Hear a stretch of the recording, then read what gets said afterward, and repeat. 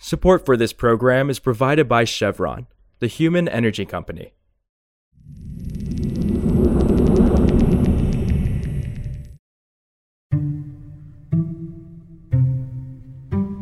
This is Politico Energy. I'm Kelsey Tamburino. Even though Democrats passed the Inflation Reduction Act without a single Republican vote and many GOP governors across the country have heavily criticized the package, red states are likely going to see significant benefits from the law's climate and clean energy provisions. That could be huge since historically, renewable energy has helped states boost jobs, lower electricity costs, and help prevent blackouts. And now many of those states could grow their solar and wind power even further.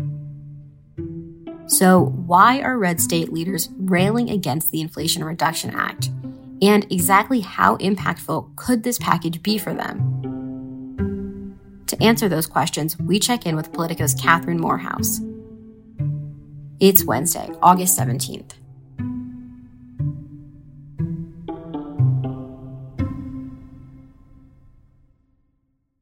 So, Kat, what sort of benefits could red states see from the Inflation Reduction Act? Yeah, so a lot of what we think about when we think about how red states might benefit are kind of some of the ways that they've benefited historically from tax credits for wind and solar production in particular. So we know that red states are some of the highest wind and solar producers in the nation, in large part because of their geography, right? Wind and solar require certain conditions to thrive, including heavy winds and a lot of sun exposure, as well as land use. And a lot of red states have naturally occurring conditions that allow those resources to thrive. So we've seen developers in the past decade take advantage of those conditions and kind of take advantage of the federal tax credits that were offered. And that's led to massive build-outs of wind farms across the Midwest and solar farms across the South. And with the IRA, it expands the timeline for those credits and also kind of expands the number of people who are able to access those credits or some sort of payment for those resources.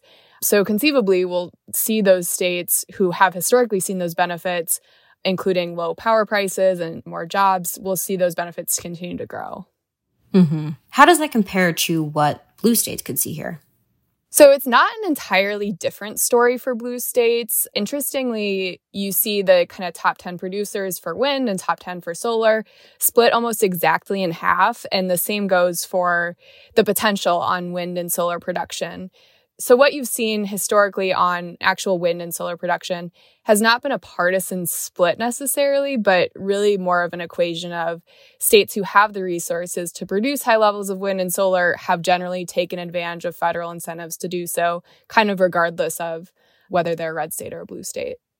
So which states in particular, though, have a really major opportunity to grow renewables in their states with the passage of this bill? Yeah, so it's really interesting to think about who has a lot of potential for growth, but hasn't quite cracked the top 10 for wind and solar. For wind, that includes Montana, Arizona, Wyoming, Nevada, Nebraska, and South Dakota. Some of those states, like Nebraska and South Dakota, actually generate a really big portion of their power from wind.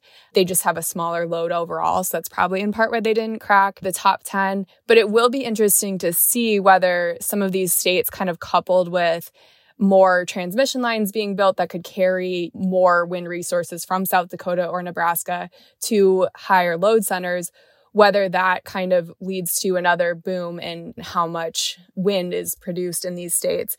And then on the solar side, you see New Mexico, Colorado, Oklahoma, Kansas, and Utah with a lot of potential. But at the same time, they're not necessarily the top producers yet. So it'll be really interesting to see whether this iteration of tax credits and incentives for clean energy resources changes that for those states. So what are the governors of these red states saying about the Inflation Reduction Act? What are their specific criticisms here? I think it basically comes down to the price tag is just too big for most Republican governors to swallow. Not all Republican governors came out against the Inflation Reduction Act, but a lot of them did, and a lot of them come from states that produce a lot of wind and solar. And I spoke to the governor of Oklahoma, for instance, and he's really proud of how much wind the state of Oklahoma produces. Oklahoma is one of the top producing wind states in the country. They've been looking into opportunities for electric vehicles and hydrogen and carbon capture. And this bill has advantages for all of those resources. But for him, it's just a fundamental disagreement of how you get there. He doesn't want to see any more federal money spent on these programs. He really thinks that it should be a purely market-driven effort, and he thinks that eventually the market will come along. So I think it's really a question of kind of the pace and the scale that people want to see this change at. And I think for a lot of red state governors, the price of investing this much looks like a giveaway to them.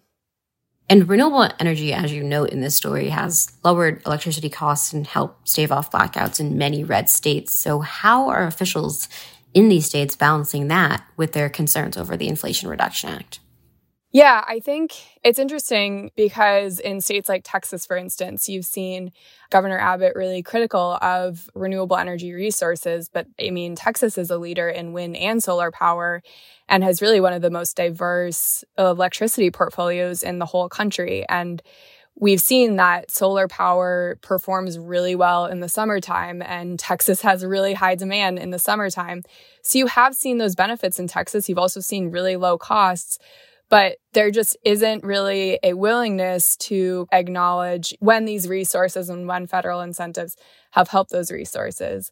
And then again, states like Oklahoma, their governor is willing to acknowledge the benefits of wind energy, but at the same time doesn't necessarily want to give credit to federal incentives for giving that boost to the state. Also, several Western states that depend on the Colorado River could face a massive water and power crisis as soon as next year. And as we noted on Monday, the state of Nevada has asked the federal government to intervene and help. Now, on Tuesday, the Biden administration said it largely wasn't going to step in to stop it, at least for now. The Interior Department is giving states more time and moving only to institute much smaller water delivery cuts to Arizona, Nevada, and Mexico that were already agreed to under a 2019 deal. The move from the Biden administration comes as the 7 states that rely on the Colorado River have not yet agreed on a plan to conserve water. Biden administration officials did not commit to a new hard deadline for action, but said there will be work on additional agreements throughout the rest of the year. For more news on energy and the environment, subscribe to our free newsletter at politico.com/power-switch and subscribe to Politico Pro to read our morning energy newsletter. Some of the music in today's show was composed by the mysterious Breakmaster Cylinder. I'm Kelsey Tamburino, and we'll see you back tomorrow.